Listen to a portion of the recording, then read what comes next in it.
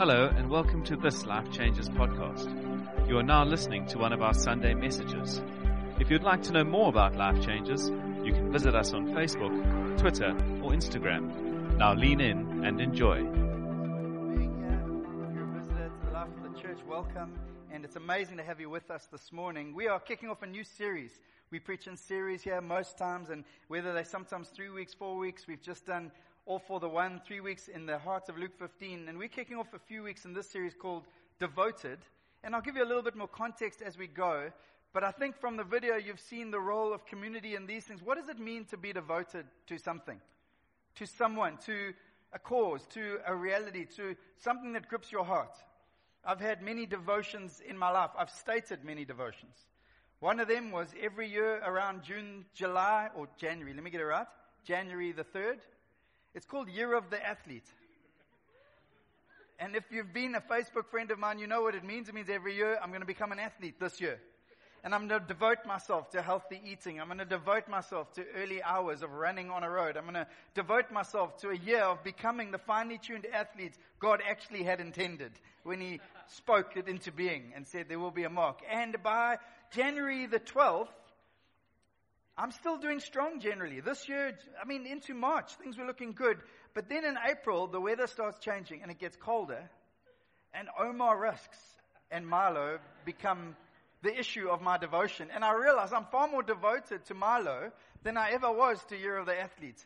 And my heart is exposed. But devotion is generally something you throw yourself into. In my life, I've been married for 14 years. And devotion has grown in those years. In the early years when we were dating, Candace and I, she was working long hours. I was working during the day. I would study at night from Monday to Thursday from Hoppers 5 to Hoppers 9 every night. Saturdays I would have studies, and Sundays I'd be involved in band at church. So life was pretty busy, but I was devoted to this girl. I fell in love with her far quicker than she did for me. Unfortunately, that's just how it goes sometimes. And you realize you've got to go after a few things. And in our journey, I'd finish our studies, Hoppers 9, and the only thing I wanted to do was get to her house just so I could say hello. Just so I could see her, just so I could be in her presence for a little bit before I went home and life continued. Then you get married and devotion continues. You make some promises in front of a whole bunch of witnesses. If you go to a wedding, you're not just there to eat the food. I know some of you are like, no, I am. No, you're not. Especially you single guys, you're not there. You're going to be there that when your mate down the line forgets a few things that he promised and said, you are the witness to those vows. And I made some vows and I had some witnesses and I realized my devotion couldn't get smaller, it got bigger. And it had to grow with the promises that I had made. And whether times are good or times are tough, whether we're healthy or whether we're sick, whether there's money in the bank or there's not, whether there's friends at the door or there's not, I am devoted to this person I've made these promises to. Devotion costs. It means I've had to say no to other things. And it means you say yes to this thing ongoingly. It means our life choices change. I'm now a married man at 24 years old. My mates are like, you are nuts getting married at 24. You're mad. But I knew that my heart had been given to this person. I knew I wanted to spend my forever with this person. I knew that my heart was linked. And so the choices were easy. For others, they would have been difficult, but because my heart was devoted to something, the cost didn't seem like much of a cost at the time. And people devote their lives to careers, and I get it. I worked in a corporate space for 9 years where people gave their lives, and it's powerful, and there's incredible power there. One guy I was sitting with this week, and he was saying, where are we going with the preaching? I said, well, we're going to do a series around devoted. He said, the only thing I'm devoted to is my singleness. I'm like, okay, awesome. That's cool. That's awesome. But I've met some people that have passions deep inside of it. Their devotions dictate their decisions and they dictate how they live life and why they live life. Not that seems so countercultural to the world. I've met one of these people. I've walked for about 20 years in the same church as a lady named Rosie Binder. And Rosie Binder had 2 kids later on after 35, and then her husband begged her for a third. He begged her. And she was a doctor, and she wanted to get back into her game because she loved what she did. And she said, nah, we've got a 1-year-old and a 2.5-year-old. She said, 1 more. And out came 3 boys, identical triplets. 5 kids under 4.5, and they just bought a 2.5-bedroom flat. And then you know what happened? Gavin, her husband, had a stroke. That's not funny. Sorry, I realized being pregnant that could seem funny right now, but it's not funny. And I won't tell Gavin. But Gavin lost some of his ability to do some of his work. And so now you've got a lady with a passion in her heart and a desire to help the most broken people through medical field. You've got 5 kids under the age of 4.5, and you've got a husband who can't do his field of work because he's been impaired through a stroke. But something gripped her, and I remember her coming and talking to us as a leadership of a church, and she said to me, I love being with the most broken, and I love being in the operating room when we're healing bodies that have just been broken. So Rosie Binder, with her 4 kids and a husband and all the realities of their world, leads a team of doctors who care into Syria when they're bombing right next door. Climbs in the middle of the night through a river over terrain so she can get to where the broken and the bruised are, because there was devotion inside of her to the mission and the mandate and the call upon her life. And many said, it's going to cost you too much. You're putting your family at risk. You're doing all these things. But we're now 10 years further down the line, and there's just been fruitfulness. There's been impact. She's been on the news. She's had influence for the King and for his kingdom. And we unfortunately live in a world where those costs seem so big now. We live in a world where people count the cost very early on. And they count the cost of marriage. So because there's a new normal in the world called, what we're going to do is we're going to test drive like we test drive a car, or we go and buy a suit, we use it for the wedding and take it back. That's the world we live in. So we're going to do that in marriage and relationships. We're going to have sex without strings for the first 17 years. And if it works out, we're going to get married and think about it. And if that's you, please be free. I'm just telling you, that's the normal in the world. The Bible presents a different reality. The Bible presents different truths. And the Bible says there's so much more for you. There's a lot for you. And it navigates. And we live in a world of one-night stands, not just in the world of sexuality, but in the church. I've had people come up to me and say, it's really cool. Just want to give you feedback. They've been here for 2 weeks. They give me like an out of 10 for my preaching, the worship, a whole bunch of stuff. And then I said, well, are you here? Or it seems like you're investing. No, I'm dating the church. And it's an interesting statement that. It's quite a revealing statement. Maybe you've said it. It's this concept that, well, I'm just going to check it out. And if it meets all my criteria, I know people who do that with looking for a spouse, but it takes a long time to find someone who's going to tick every box. Now he says, actually, I want you to be a part of something. I want you to get involved in something. I want you to sow and be devoted to something to bring the change, to bring the life, and to release the life that God has for us. And so this series is addressing some wrong thinking and worldly norms that enter into the church and challenge us. One of them is this concept, well, it's me and my Jesus. It's just me and my Jesus, just Jesus and I. We're going to do this thing. So I can literally sit in my room, and as long as I've got my Bible and my Jesus, I'm fine. And I would say to you, sir and ma'am, if that's where you've allowed your thinking to go, you're wrong. Because that's not the Bible. Jesus comes and models something. He says, actually what I'm going to do, I'm going to immerse myself in 12 guys, messed up guys. Guys who are going to deny me when it all goes down. Guys who are going to mess it up. I'm going to invest myself in them. Why? Because I want the kingdom to keep advancing, and I want to do it in a relational way, so I'm going to walk the streets with them. You know what I would have done if I were to Jesus? I say, guys, I'll see you on the other side of the dam. Poof, gone. These folks like walking, Jesus always does this. Like it's 40 degrees in the desert. They get there, they're thirsty. Jesus asks, how is it? It's great to see you guys. Actually, I tell you what, we actually need to be in Jerusalem now.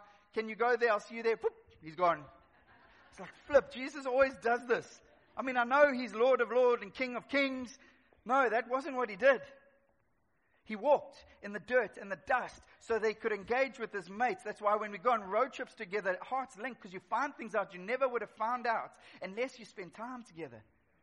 And then you navigate life together. And then he disciples these guys. And there's the big why. And God says, at the beginning, he says, let us make man in our image. Well, the journey isn't to become the best version of me. The journey is to become the best version that is in Jesus' heart for me. And that version is for me to become like him. And the problem is we have some cultures in our world which are loud and they're shouting and it's all about you and it's your story and it's individualistic and a whole bunch of stuff and even team sports are becoming about identities and persons and you watch an NBA, NFL football game and it's this quarterback's playing this quarterback. No, they're 50 dudes in a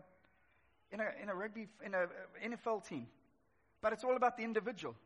It's celebration of the individual. And I'm telling you, the gospel doesn't celebrate that. The gospel says, we are God. Let us make man in our image. Why? Because Father, Son, and Holy Spirit in perfect community, in perfect relationship, completely satisfied in their relationships, graciously allow us to join the dance of the Trinity and become part of a story called the gospel and the advancing of the kingdom of God. And God paints this picture for us, and He says, actually, why do I know it's not good to be alone? And everyone says, it's me and my Bible. Well, sir, I'm going to challenge you, because Adam was walking on earth, and God says to him, it's not good for man to be alone, and makes him a wife. Let's just rewind. Was Adam alone? He wasn't alone. God was with him perfectly. He was with him in the garden. He walked with him. He talked with him. He spoke to him. God was with him. And God says it's not good for man to be alone on this earth, to do life alone, to do life without people to share it with. And so He adds women and relationships beyond that so that we can do life together. And there is this redemptive story, man to God and man to man.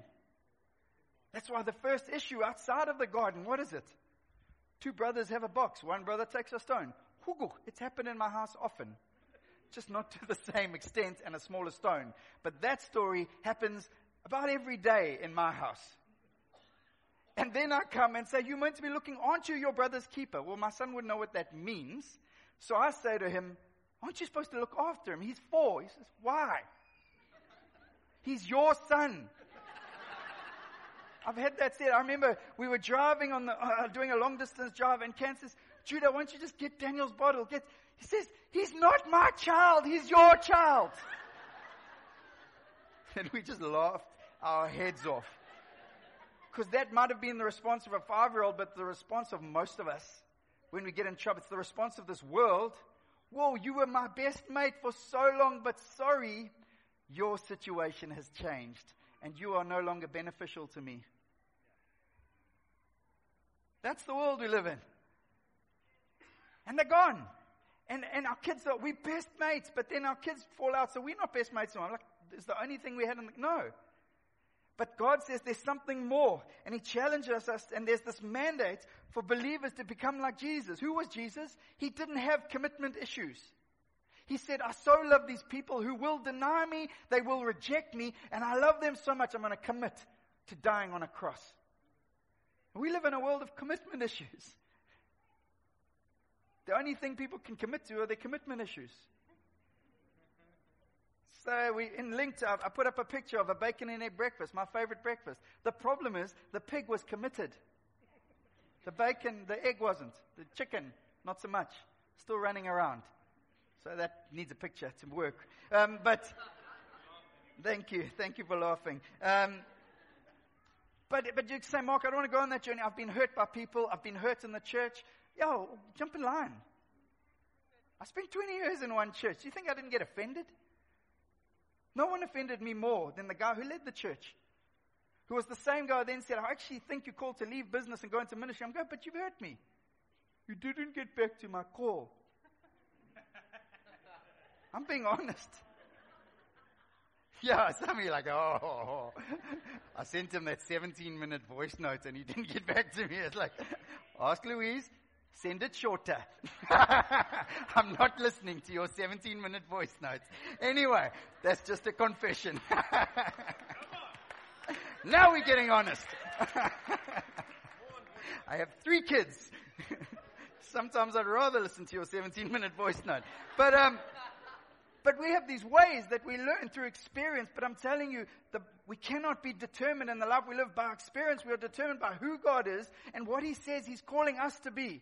Now that challenges us our ways. I need an example. Wayno, come up here, buddy. You did so well in the first service. But sometimes it's easier to look at something else and then see the truth in it. So let's look at some animals that I think reflect our ways and the ways of this world. I think it's helpful. The first one is the tortoise. Can you do a tortoise, Wayne? Everyone loves the tortoise. They don't really snap at you. They're all good. And the tortoise. And so we're doing relationships. I'm also a tortoise right now. And we're like, hello, Wayne the tortoise. And then I just say, I say, Wayne, we were late for Tortoise Church this morning. And you were late. Specifically, you were 15 minutes late. You weren't serving, and it wasn't very honoring of your team. And Wayne, where are you going? Wayne, I'm talking to you. Wayne. Nook, hello? Now, it's funny, but we do it. And the minute any challenge comes, and the minute there are any relational issues, we just, whoop. I'm safe in my shell. I'm here, but I'm not really here. Let's be honest. You see it in the marketplace. You see it everywhere. And it comes into the church. And Jesus says, I want to deal with some of that stuff. I want to teach you how to do healthy, courageous conflict. So we're going to talk about that in this series. I want to give you some skills. I want to give you some courage to have tough conversations, not just in the church, but in the world. And it advances the kingdom when we do that, because people feel honored when we have honest conversations. There's this weird concept in South Africa that to honor is just to go, yes, boss, and no, boss, and ja, corporaal, or near corporaal. And that's honor. That's not honor. Because inside of my heart says, no, I'm not listening to you. I'm going to do everything to offend you, but I'm going to say yes. That's not the kingdom. And then there's some other animals that show us actually some of the things. The second one is actually a little bit of conflict comes in, and I'm going to do what I've always done. I'm going to be like a hare. What does a hare do when a little bit of challenge comes? What does a hare do, Wayne? I'm not sure what that is, but yes. Yes. And he's gone, and you've had one half a conversation. There's one moment, and the hare, the problem with the hare is the hare keeps doing that. And let's just get very honest and very real. There are about 28 churches within about 4 square kilometers of this church. I pray for every single one of them whenever I get the chance. And there is a ping-pong dynamic between the churches because the hare takes over every time there's some challenge. And God says, I want to get inside of that brokenness and bring healing so you can play a part in a family for the advancing of the kingdom of God and stop doing the hare. One more time. I'm trying to teach us. I'm trying to help us because I've spent most of my life in church and I've seen this thing destroy relationships that had potential for world changing in them because the kingdom of God was in them. And if we could deal with some of these ways. What about the snake, Wayne? When it feels like someone's coming and they're just having a bite. You see, before he shows you what the snake does, what you don't know is that, could you stop doing that? I can't talk. Sorry. And what you don't know is, you don't know that their wife's not well. You don't know that they've just had a car crash. You don't know that there's no money in the bank. You don't know that their kids are sick. You don't know what's going on in the world. So they might come out and snap at you a little bit, and it might not be justified. And you feel completely justified in doing what, Wayne? Havel. And so you strike back because you've learned a way of the world, which is to strike back. And I'm telling you, it's the way of the world. Who is Jesus? He was led to the slaughter and he made no sound. Like a lamb led to the slaughter, he made no sound. My job is not to make you a better person of this world. My job is to make you like Jesus, to show you what he's like, and you make the choices to become like him. My job is not to make you comfortable in who you are in every way and position a gospel that works for you. My job is to preach the gospel of who Jesus is. And when we do that, we will see signs and wonders. We will see the kingdom of God advance. We will see things we never thought possible. What about the last one? The turkey. My personal favorite. And life gets big and challenges get big. And so some people get big. They get big and it's next minute, there's this, there's a thing going here, and it's this, and we just get big on each other. It's like, that was weird. But we get big on each other. It's like, you're going to get big, I'm going to get big. Some of you are big business people and you sit in big boardrooms and there's a culture of the biggest voice wins. The biggest personality. The guy who makes himself the biggest. I've got this many degrees. I've got this many stories. I've got this many testimonies.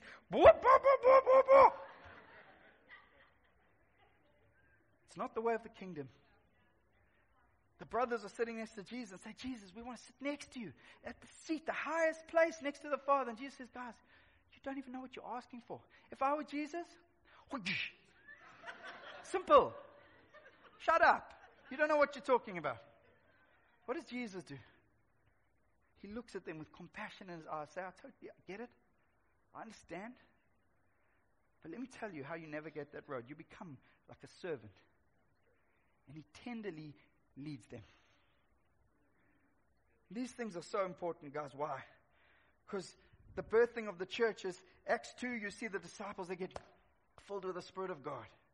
And the power of God enters the story. The story has changed. And a wimp like Peter, who was a wimp, rises up in faith, preaches a gospel of repentance. And 3,000 people who had come to the city to celebrate the harvest. 3,000 people from all different backgrounds, 3,000 people from different stories, different cultures, different everything, land up and they get saved instantly. There was no welcome to church dynamic. There was no, you're going to join this track and this track's going to tell you how to become a Christian and do church. There were no manuals. There was no bookstores. There was no Google. How do I join a church? How do I be a Christian? There wasn't even the word Christian. It was just called the way. And this happens, and then they, by the Spirit of God, begin to plant the first church ever. And you know, there's a rule of first thought. When something is brought forward for the first time, it becomes something of a precedent that every other idea and concept, every time the church is spoken about, every way you build the church is built off this revelation, which is not a prescription of every detail of the church, but it is a description of the life of what God births. Jesus came to birth a new family, a supernatural family, a family that looks more like heaven than earth, where we don't relate like the 4 animals we've seen. Can I give you one more? While I'm there, because I was watching National Geographic with my kids. It's called the pebble frog. I was fascinated by the pebble frog. The pebble frog, when it gets harassed by a predator, it's God design. It's beautiful. It's God design is to run to the end of a cliff because it lives on mountains, make itself hard, and throw itself off a cliff and bounces down like a pebble. And you just see the slow-mo footage up front of this like frog just bouncing. Lands at the bottom, stiff for a few seconds, then goes, well, I'm safe. I think some people do that. Make themselves really tough, really strong, really hard, and just throw themselves off the cliff. And don't know where they're going to land. Jesus, I want to get inside of you because I didn't make you to be a pebble frog. I made you to be like Jesus. I made you with an ability to change. I gave you the ability in my Spirit inside of you to reveal something of heaven. I want that. It's hard sometimes, guys. It's hard. I had a major altercation with a leader in my church when I was a young man. And I was completely justified. And I walked up to another leader, honest truth, this is how real sometimes, and I said, where is he? I'm going to headbutt him. Let's just use that. Because I was angry. You know what that leader did say? He said, that's fine. Leave it with me. He went, he got that other leader up against the wall and said, if you ever do anything like that again to the bride, I will personally stop. Now maybe that will freak you out. But you know what security that brings to a young man who every insecurity is riled up? When a leader backs them. When there's a confidence and courage to navigate relationships together. And that man planted a church in America, the guy that I had an issue with, we are friends today. After a major fallout. Please don't think, Mark he loves the church so much, because no one's ever offended him. No one's ever taken a strip out of him. No one's ever judged his family. That's rubbish. It happens every week. And I'm totally cool with it, because I know it's the way of the world, but my job is to call us to something more. And God calls us to this story. I want to read from Acts chapter 2.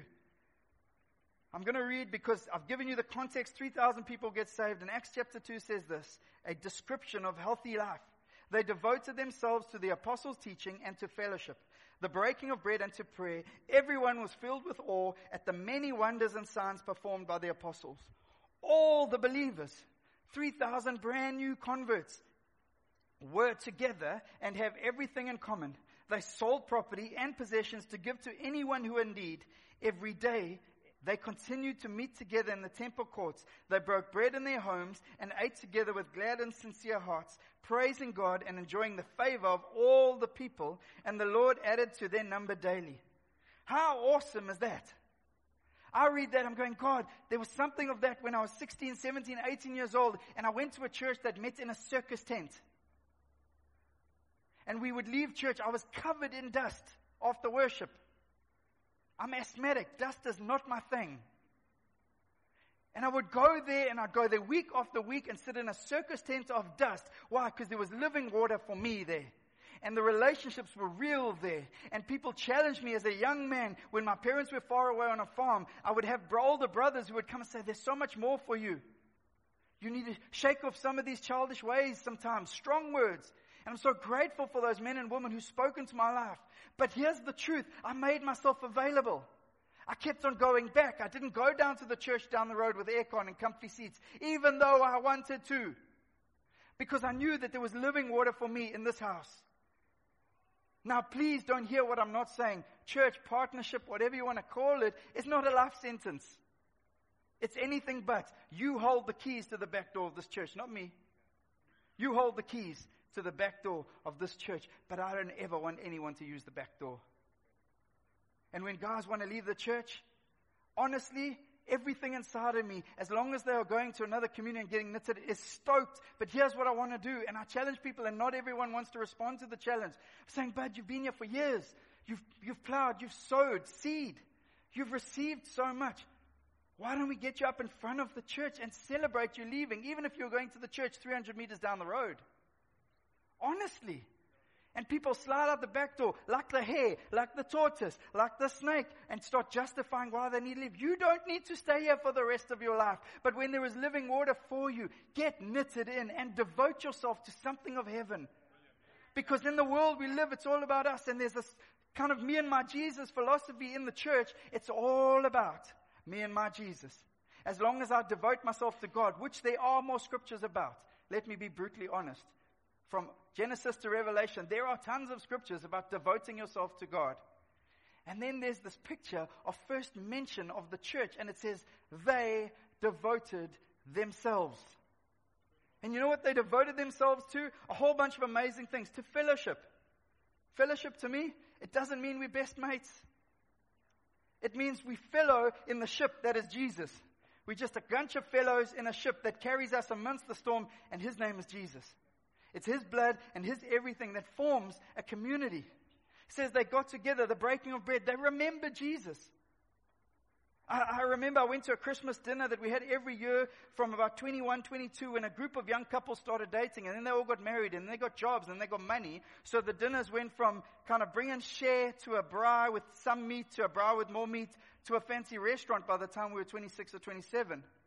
But you know what happened? The conversations went from, you won't believe what Jesus did this week. You won't believe what Jesus did last week. Yeah, we're doing fine. We're okay. Yes, we've just bought so many properties this year. But it wasn't the properties that brought us together. So I called my mates together, just the guys, 4 of them. I said, I absolutely love you guys. But the reason we became friends was not how many properties you bought. The reason we became friends was not about your net asset value. The reason we became friends is because Jesus gripped your heart and he gripped mine and he put us together and said, you're going to run with each other. And we're not talking about how your marriage is. We're not talking about the fact that you can't fall pregnant. And we're not praying together. We've got to get back there because we've lost something. We've got more money in the bank and more possibilities ahead of us. But if we've lost that, we've lost too much. It's not an easy conversation to have. That was 9 years ago. All of those guys phone me regularly, and I don't live in the same city as them. Why? Because God did something in our hearts. Because God calls us to a story, and God's called you to a story, and maybe you waltzed in the doors of this church because someone forced you. That's okay. I'm joking, obviously. Maybe you came because there's free coffee. I could not be happier you are here. But I want to tell you there's something that's different to this world. It's called the community of Christ. Where Jesus' Spirit is in, and we can get over prejudices and smallnesses and walls that build themselves up to be such big things, but they're actually not, because at one word of his voice, they are gone. That's why forgiveness is possible for all. Oh, Mark, you don't know what's happened to me. I've heard some of the most gruesome stories of rape and abuse and just abandonment, and I've watched people navigate some of those journeys through the power of Christ. You cannot do it alone, and you need people to do it with you. And there is this dynamic of devoting yourself to God, but I'm telling you the way to devote yourself to God is to do it in community. Not a Facebook community where you poke each other on Facebook or send a message, happy birthday once a year, so we're friends. Those friends don't come running when your marriage is in trouble, and you're definitely not telling them your marriage is in trouble. Maybe you are one of those folks. Husband's terrible today. I don't know. Maybe that's your vibe. It's not mine. When things aren't going well, you know what I want to do? I want to tortoise sometimes. I just need space. And I've got to come out and say, I'm telling you guys, my wife and I need some of you to hold up our hands right now. We need that. We're little kids and things have been tough and health's not good. I need you to hold up my hands. But they don't know unless you tell them. And then people make statements like, you didn't call. No one's calling. And I'm saying, it's not true. It's not true. And I'm just telling you, I'm not fighting people leaving the church. If anything, our church is growing. But I'm very aware that relationships unnavigated don't facilitate the fullness of God that He wants for us. And I want heaven to touch earth. You know what this church saw? It says everyone was in awe. Everyone. Not just the Christians, everyone. It says they saw signs and wonders and miracles. I want to see miracles. I want to see people coming to this place because they have cancer and they've heard that there's a community of faith who have such honor in their relationships that they are honest with each other. And because of that, God blesses them with this presence that is in the middle of them. And in the middle of them, people can get healed. And I want to be in the middle of them. I don't know why. It's called the community of Christ. But it demands something. And all the salvations says people added to their number daily. I want that. It says they had favor with all. Not just the church. They had favor with all. I'm praying for a man this morning who's waiting for visas from Home Affairs. I'm going, the Bible says, if you devote yourself to community and this man has served and loved, the Bible says you will have favor. Favor with all. I want all of those things. But there's this line at the top that just says this. They devoted themselves. Oh, Mark, you're trying to get off the hook. No, I'm not. I'm just telling you what the Bible says. You have to devote yourself. It's not my job to chase people to church, and I never will, and I never have, and I never will. It's not my job to chase people into serving Christ. That's your decision. It's not my job for us to have faith and courage to pioneer together. My job is to show you Jesus. Your job is to respond to Jesus. Don't become like me. It's too low a level. Become like Jesus. I have insecurities. This morning I asked my wife, how do I look? I put a button-up shirt on for the first time in a year. She went, maybe. It's like, what does maybe mean? That's not an answer. We've all got insecurities. We've all got brokennesses. We've all got times we want a tortoise, we want a hare, we want a snake, we want a turkey. Every single one of us. Become like Jesus, who said, actually, I so love the perfection of heaven, but I've got to show them it. So I'm going to immerse myself amongst them for 30 years. And I'm going to experience prejudice. I'm going to experience pain. And I'll experience a whole bunch of stuff. Why? Because I want to show them I can't do this long distance, and neither can they. And I'm concerned about the age. You will find 100 preachers better than me in 20 minutes of leaving this church if you go on podcasts. I promise you. I can tell you their names. But you know what you won't find? The community of Christ who will pray with you when things are down. You won't find the people come running even when you don't want them to be there. You won't find the people like Jen who are in the lowest moments of pain found a community who ran to them and honored their request for comfort and held on to their husband. You won't find that on the internet, sir, man. You won't find that. You won't find the fact that you know my wife and you can see her, and if she's not looking good, you can tell me and you must challenge me. And I'll tell you, she's not here today because she's not well. And we'll do life together because that's what it's called. It's called the church. It's not a meeting. It's not a schedule. It's not a moment on a Sunday. It's called the community of Christ. And it says they devoted themselves. Every day I make a decision to devote myself to you. It's not my job. I could have a better job that pays more, that gives me more freedom and allows me to do things that I want to do in my carnal heart. But God called me to be a part of this story. He said, devote yourself. And He's calling you for your good. And for the advancing of the kingdom of God, because there's so much potential inside of you. And I'm telling you, moments with God on your own for the rest of your life, you won't maximize the potential inside of you. But brothers and sisters alongside, rubbing up, giving opportunities for the tortoise, the hare, the snake, and the turkey. And as we deal with our tortoise, our hares, our snakes, and our turkeys, because we all turkeys sometime, God says, I'm making you more like Jesus, and I'm revealing the kingdom of heaven on a world that only knows broken relationships. And I'm going to send you out to do the same. And you know what? You're going to go honor that boss who doesn't honor you. You're going to go love him when he doesn't give you the increase he promised you. And you know what happens? The kingdom of God starts coming in ways you cannot believe.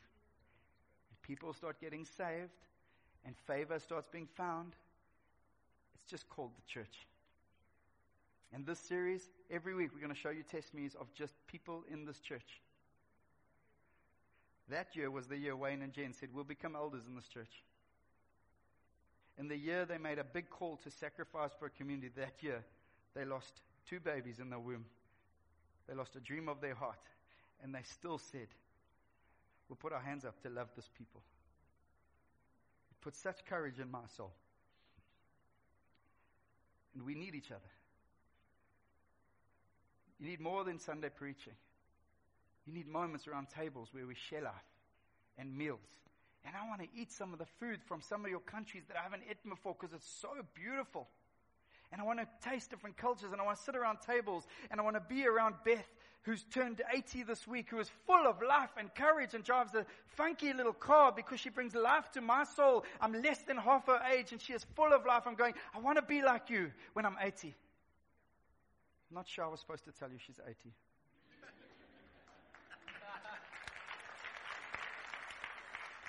Don't look there, because Beth's not there. But, are you catching my heart? This is not a preaching series. This is not a rebuke. This is every Bible book that Paul wrote and Peter wrote, they wrote with a concern of a pastor. I'm concerned that even as we start doing things better, which we're supposed to do, to reach far, that you have the potential to start attracting consumers. And I'm telling you, we can't be consumers of the gospel. God has called us to be partakers of the perfect dance of the Trinity. And it's holy, and it'll change this world if we allow it to. I preach with passion because I love you and I want everything God wants for you. I don't know what that all is, but I know it'll be on the other side of they devoted themselves. Can I pray?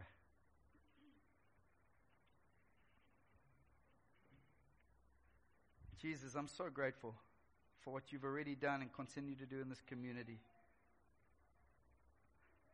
I feel so privileged that in this room, even as I look over this room, I know some people are in real pain. I know some people have just got promotions. I know there's some people who couldn't be here this morning because their 2-year-old daughter had a lumbar punch and they worried it might be a grave disease. And all of that pulls my heart a million ways. And yet I know that you are king seated on your throne, and you are building your church, and you love your people, and you have your eye on every one of them. And yet, God, you say, would you devote yourself to something bigger than yourself, something different to what the world devotes themselves to? Called the church. It's not perfect. Actually, it's completely imperfect. And yet I am pouring myself into it. And you were prepared to die for your church. This is not a call for serving. This is not a call for greater participation. This is none of that. This is an imploring of a truth. And the truth is on the other side of each and every one of us devoting ourselves to doing life together. There is the power of heaven released to a world that so desperately needs it. And so I pray, Spirit of God, shift us and shape us and move us. I pray where people are listening to this message and say, I want to do that, but I can't stop running from confrontational scenarios. I pray for strength, courage, healing, and wholeness to come. I pray for others who know, actually my defense mechanism is to fight back. I fight back, and it's the easiest way. It's the only thing I know because I grew up in a home of a fighter as a father, so I've learned to fight. I want to say, Cyril, man, take your eyes off a father. Take your eyes off mess and fix your eyes on Jesus, the author, perfecter, and pioneer of your faith, and the one you'll worship for eternity. I pray, Spirit of God, lead us, guide us, show us. We are your people. This is your church. And we're going to spend eternity worshiping you. So teach us how to do it well now. that you would get all the glory, that the broken and the lost would find a place that is different to this world, that men and women in this community would find favor in areas others can't, just because they devoted themselves. We worship you, Jesus. We give you praise and honor and glory this morning.